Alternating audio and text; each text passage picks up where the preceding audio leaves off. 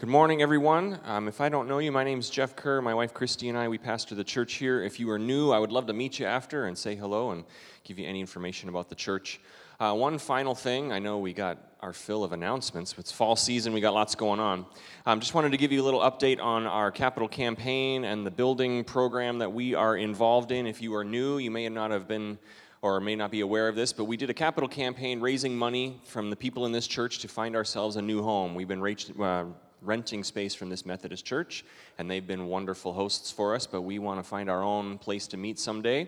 So we are pursuing a building in downtown Farmington that we are looking at, and we raised money a couple months ago. So our original goal was $300,000 to be given over the next 2 years, and you, because you're so awesome, we raised in pledges for the next 2 years over $560,000, which is awesome, so we should clap for that. All right, seems like everyone's a little sleepy, so I'm going to keep doing the audience participation thing until everybody wakes up. So if you don't want me to be one of those annoying preachers that says, everybody turn to your neighbor and say, blessings, then you better wake up, because I don't want to become that guy. All right, so we've got that committed to give over the next 2 years.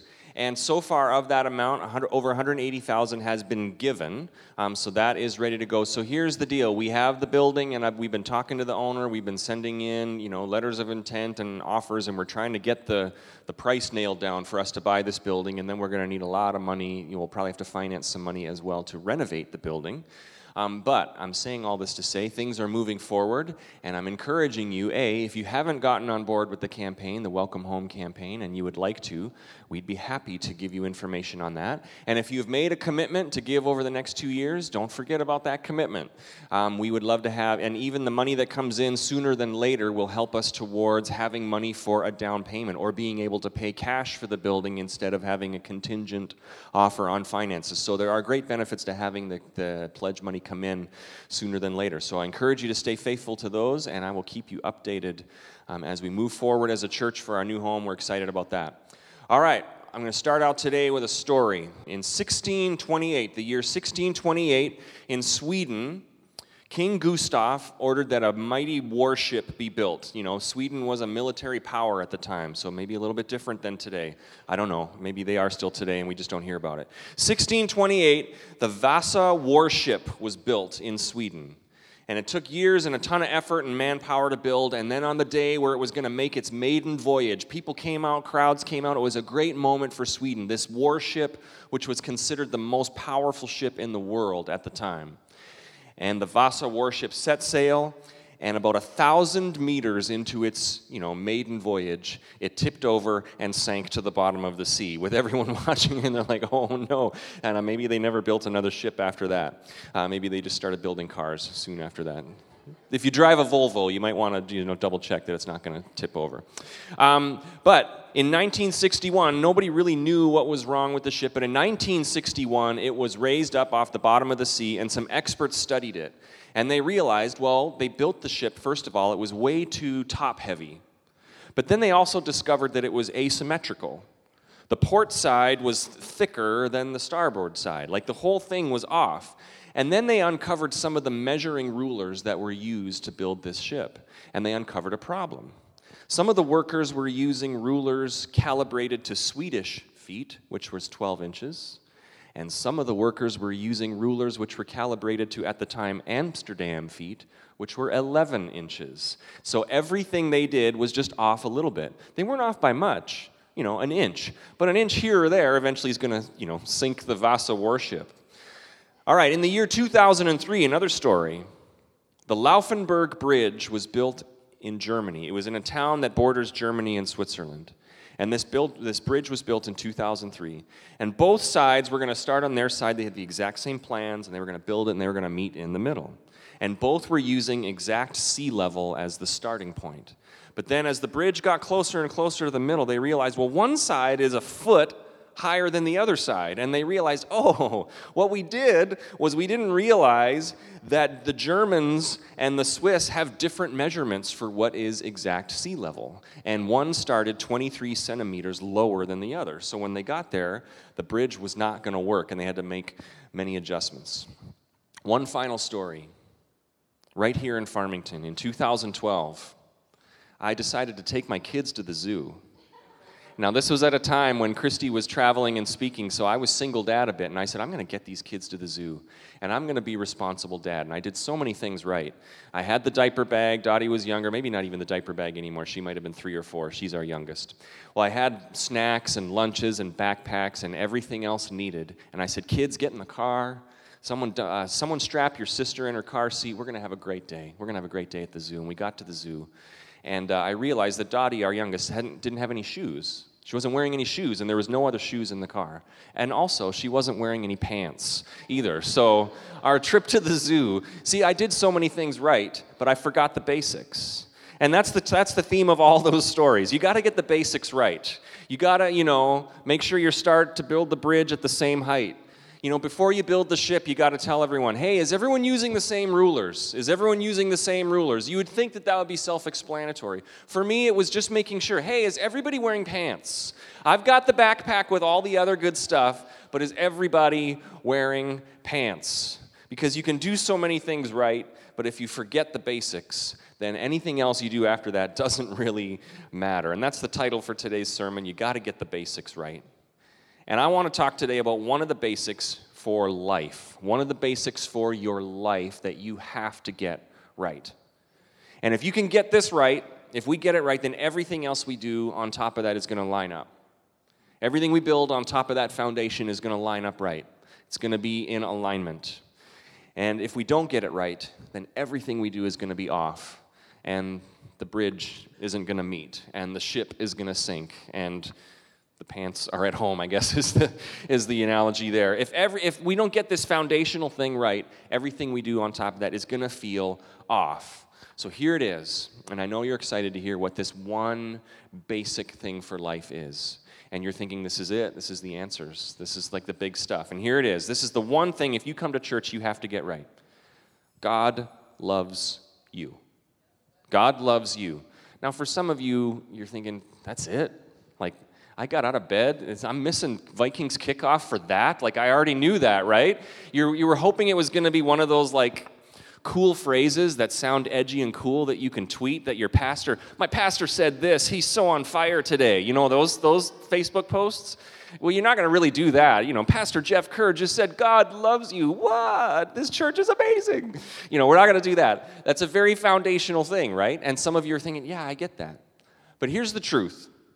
It is easy for us to get that in like general terms. Yeah, I get it. God loves people. For God so loved the world. Yeah, I understand that God is love. But sometimes, and often, it's hard for us to get that on an individual level. God loves me. God loves you, the individual. For God so loved your name that he gave his only son. For God loves you. We have to get this. This is everything. This is everything. This is the reason we were created, because God wanted people that he loved and have a relationship with them. This is the reason Jesus came to earth, because God loves you. This is the reason there's a church, because God's love for his people. He wants us to know him. So we're going to talk about the love of God today, that we need to get this foundational thing right. We got a lot of stuff going on at the church, and there's a lot of exciting days ahead as a church. But for us as a church, we have to make sure we have this right. God loves me. God loves you. If you have a Bible today, we're going to be in the book of Isaiah, chapter 54. Isaiah is pretty much right in the middle of your Bible. There's a black hardcover Bibles on the pews there if you want to follow along. I encourage you to read your Bible throughout the week and even bring it on Sundays to follow along with the sermon. I know some of you read your Bible on your phone or your other handheld device that used to be a phone, but now it's just, a game machine. Or also the words will be up on the screen. All right, Isaiah chapter 54, verse 10. We're just going to read one verse today. Isaiah 54, verse 10, and it says this. Though the mountains be shaken and the hills be removed, yet my unfailing love for you will not be shaken, nor my covenant of peace be removed, says the Lord who has compassion on you. I'm going to read that one more time because it's so good. And there should have been some amens there. I'm just joking. Though the mountains be shaken and the hills be removed, yet my unfailing love for you will not be shaken, nor my covenant of peace be removed, says the Lord who has compassion on you. That is good news today. That verse right there is good news. God's love for us and we've been singing about it today. We picked songs that talked about God's love. Christy already mentioned it. God's love is an unfailing love. It's not contingent on our behavior or our actions. It is unfailing no matter what. No matter what you do, no matter where you've been, God's love for you is unchanged. He is the creator of the universe and has an unfailing love for you. And when we get this, when we really get it, it affects everything we do. It's like we can walk through life looking at everything through that lens. I am loved by God. I am loved by God, and that never changes. It's a firm foundation. But when we don't get it, everything else we do feels a little shaky. It feels like that Swedish worship. It's just a little wobbly. Feels a little uncertain. It's precarious. I was looking up online on thesaurus.com synonyms for the word unstable, and one of them legit was wonky. Wonky. I thought that was just a slang term, but apparently it's now a real word. So if you're playing Scrabble, you can use it. Wonky. Everything feels wonky. So maybe I'll say that a few more times. When you don't get it, everything feels uncertain because you're not grounded in that love for God or that love of God that He has for you. So a little bit of background on this verse in Isaiah. Isaiah was a prophet in the Old Testament, and this was written at a time, God was speaking to Isaiah at a time when Israel was in a season of exile. There was a time after several kings where finally they were conquered by the Babylonian Empire. The Babylonians came in, they destroyed Jerusalem, the city, the temple, and everybody scattered. And they took all the rulers and a number of people from Israel to bring them back to Babylon to be basically slaves. They were living in exile in Babylon. This is what happened to the nation of Israel. So this, as a result, the nation of Israel feels that they are done. That they're done. It's game over. They had generations where God had said, I'm going to be your God. You're going to be my people. I'm going to, take care of you, all this stuff. They felt like they had a great relationship with God. And now, because of this exile, they think it's over. They think God has rejected them, that they have no future, no relationship with God, certainly no security, because they're exiled. They're living in another country. They're basically slaves. They were outcast. And they felt that physically, they felt that spiritually. In every way, they were in exile. And that is when this verse in Isaiah was written. That is when this verse in Isaiah, though the mountains, God speaks to them and says, though the mountains may be shaken and the hills be removed, yet my unfailing love for you will not be shaken, nor my covenant of peace be removed. Isaiah's words would have been so encouraging to the nation of Israel, who would have thought, we're done for. But God speaks, no, my love for you is unchanging. Isaiah uses an analogy in verse 1 of that same chapter, Isaiah 54, verse 1. I just want to read that. This is Isaiah, how he starts this chapter. Sing, barren woman, you who never bore a child. Burst into song, shout for joy, you who were never in labor, because more are the children of the desolate woman than of her who has a husband. Okay, so you're thinking, what in the world does that have to do with what we're talking about today? Isaiah's using this analogy of a barren woman or a woman who can't have children. Now, in our modern Western world, that doesn't really carry the effect or the impact that it would have when this was written. In our modern world, if there was a woman who can't have children, she still has ways of being cared for. There's social security. There are social systems in place. But that wasn't the place in ancient Israel. Your only method of having security for yourself was your children. When you got old, especially if you were a woman and your husband died, your only way that you were going to be taken care of was your children. So if you were a woman who had no children, you essentially had no one to take care of you. You had no future. And worse, in that culture, if you were a woman that had no children, that was seen by everybody as a curse from God. That was seen as by everybody as saying, God is done with you. God has cursed you because you have no children. So for a woman without children in that day and age, it meant no future, no security, that God was done with you. And this is the language that Isaiah uses to describe Israel. This is the language that Isaiah uses. But he is saying this, sing, barren woman, even though you never bore a child, because God's faithful love is true, and your children and your security and your descendants are going to be more numerous than anybody. This is the message that God has for the Israelites. This is the message that God has through Isaiah. A barren woman has now received security and faithfulness from God. God's love has never changed. And so when you get to that verse again, verse 10, though the mountains may be shaken and the hills be removed, yet my unfailing love for you will not be shaken. And I love these words after that. Nor my covenant of peace be removed, says the Lord who has compassion on you. This is the Israelites getting such a great reminder that we have failed in the past. We have felt like we were outcasts, but God's love has never failed. And those words, a covenant of peace, I just want to talk about that again in that verse. Nor my covenant of peace has been removed from you. This is not a worldly peace. God's not saying, now you're never going to face another bad day. And this same promise is for us. God's not saying, you know what, my love for you means that you're never going to have anything difficult in your life. But it's a covenant of peace between you and God. What that covenant means is that things between you and God are good. And this is a covenant. And that word covenant is a strong word. We don't hear it too often in our day today. Usually it's in marriage. If you go to a wedding, they'll talk about the covenant of marriage. And what that means is it's stronger than a contract. We got lots of contracts. You know, if you take out student loans, you sign a contract. I'll pay back the student loans and you will lend me this and I'll pay it back. If you have a contract with someone else, you say, okay, as long as you hold up your end of the deal, I'll hold up my end of the deal. That's why marriage is not a contract, because marriage is not built on, okay, as long as I get what need from you, then I'll be faithful to you. No, marriage is a covenant, right? Marriage is a covenant that says we're together no matter what. No matter what. And so that's the language that God is using to describe his love for his people. This is good news. God's not using the language of a contract that says, well, if you mess up enough times, if you know the personal mess ups that you do, if you have your personal sin punch card, once you're done with 8 start overs, then you're done. You never have the love of God anymore. God's love is not contingent on your behavior. It is a covenant. It is a once and for all, it's done, no matter what. This is the language that God uses to describe his love for us.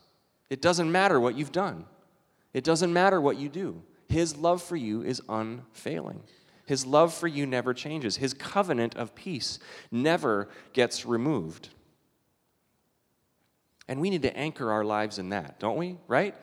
We need to anchor our lives in that. Because when we do that, it changes everything.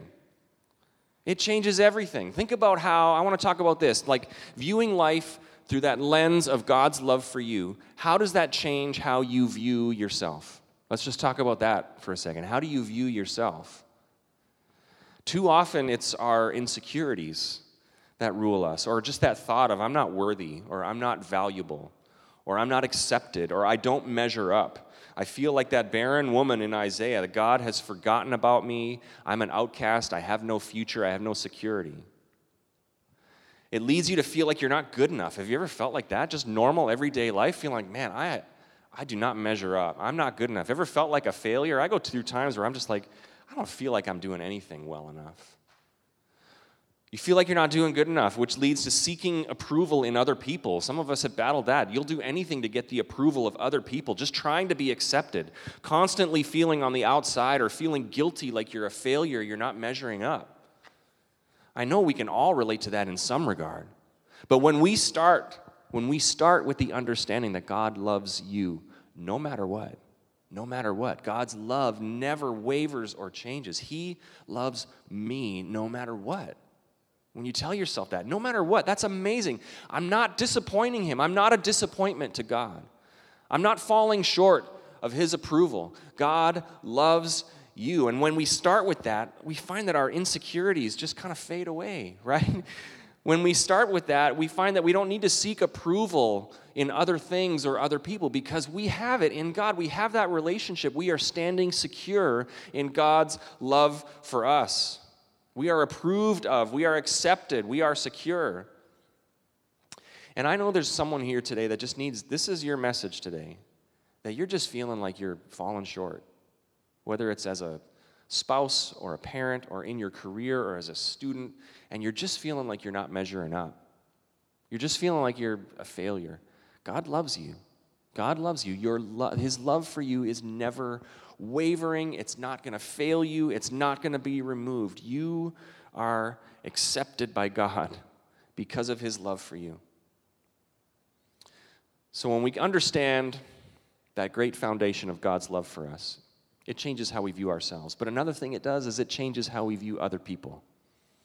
And I think we need to learn this as a culture today. It changes how we view other people. If we don't understand that foundation of God's love for people, well, then it's easy for us to mistreat somebody. It's easy for us to judge or label somebody, to vilify somebody, to oppose other people. And I know there's going to be oppositions. People disagree. That happens. That's a normal thing of life. Going through conflict is a normal thing. But the first thing that should come to mind when we view somebody else, especially somebody who we're opposed to or somebody who's making us angry, the first thing that should come to mind, the very first thing, is this: that person is loved by God. That person is loved by God unconditionally. That person does not feel like they need to measure up to God because God loves them no matter what. That should be our first thought. Whether it's behind the wheel or in the store or in the classroom or at school or at workplace or online, social media, in our politically crazy culture, our first thought should be, this person is loved by God. No matter what, this person is loved by God. And when we do that, it just changes our relationships. So that love for God should change how we view ourselves. It should change how we view others. And it should change how we view our faith. Right? It should change how we view church and faith. It's not just, check the box. It's not just ritual and routine and rules. It's not like I'm tired of going to church. It's just I keep hearing all the things I have to give up or all the things I'm doing wrong. It's not about that. It's not about trying to be good enough to earn God's forgiveness or his approval. It's about a personal relationship with this God who created everything, who is so powerful, and he loves you. It's about that relationship. It's about finding that peace in that relationship, that joy, that love, that acceptance, and having that flow out of us into everything we do. It affects how we view sin in our lives. There's a verse in Romans that talks about it's God's kindness that leads us to repentance. I don't know if you've ever heard that verse before. We tend to approach sin in our lives like someone's just like, you have messed up. You got like a teacher with a ruler that's, smacking you on the wrist. At least that's what they used to do many, many years ago. You've messed up. You need to behave. That's not God. When we have sin in our lives, what we can say is this is not God being a taskmaster, evil ruler in heaven, like ready to smush us with his thumb. It's a loving Father that says, come on, you can do better. We got better things for you. I love you. I want you to grow in this area. I want you to get rid of that sin that's binding you. I want you to grow in this area of your life so that sin won't entangle you there. It's out of his love for you. So today, as we wrap up, I'm just asking you this. How does God's love need to impact your life today? Okay, the truth is there. That God loves you no matter what. And you might not be feeling it today, but I'm assuring you because of the promise in Scripture, because of the words in the Bible, it's there. God's love is there. How does that need to impact your life today? On what are you building your life that's making everything feel shaky? And you need to just build on the foundation of God's unchanging love. What ways does this need to impact your life today? Is it that you're seeking approval of others, or just driven by insecurity, or trying to be driven by success so that people will admire you and that you'll be approved in our culture today? Does it need to impact you so that you no longer feel like you're a failure in God's eyes, but you know that you are loved by him? I'm wrapping up in a couple of minutes, but I just want to end with this. Just picture God as a loving Father. Just picture God looking down on your life as a loving Father. Now, for me, I have no problem doing that because my earthly father was very loving, is very loving. So I can relate to that. Some of you don't have that. When you hear God the Father, you think strict judgment, rules, don't mess up, disappointment. And so for you to view God as loving Father, you kind of put that on God. But I want you to imagine God as loving Father. I think with my kids, I can't imagine there ever being a time where my kids would come to me questioning my love for them. Sure, there's going to be times where they trip and stumble and we got to correct some things, and there's going to be times where they might veer off the path. They're not perfect kids, but I can't imagine them ever questioning my love for them. If one of them came to me and said, I don't think you love me anymore, I'd be like, that is unchanging. We can talk about all these other things, but that is unchanging. And that's just me as a flawed earthly father. Imagine God, perfect Heavenly Father looking down on you, just encouraging you with his love. Come on, walk in confidence in this. Let go of those insecurities. Let go of that feeling like you're always trying to measure up or striving for acceptance or approval. Let go of that and just find your rest in the fact that I love you unfailingly. This love is not conditional on anything. It's a covenant that will never be broken, his love for you. Even if the mountains fall, if the mountains are shaken and the hills be removed, yet my unfailing love for you will not be shaken, nor my covenant of peace be removed, says the Lord who has compassion on you. We say amen to that. Let's close in prayer this morning. Heavenly Father, we thank you for this love. We thank you for this love that we don't deserve, we didn't earn, but yet you pour it out on us. You are a loving God, and that never changes. You are looking down on each of us individually, saying, I love you. I want you to follow me. I love you. I want you to give your life to me. I want you to cast aside all those things that are shaky foundations that you're building your life on and build your life on this foundation that God loves you. God, we want to get that basic right. We want to start with that so that everything we do as a student or in our family or in our workplace, so that everything we do as a church is looked through the right lens of your love for people. And that's why we're doing what we're doing. So I pray that you would do that work in our heart, that we would grasp how deep and how wide is the love of God for us, that we would grasp it, that we would understand it more and more. And I pray that you would do that work in every heart, melt away the insecurities, the striving for acceptance, the feeling like they're letting people down. Melt those away in our hearts and fill it up with your unfailing love. In Jesus' name we pray. And everybody said, amen.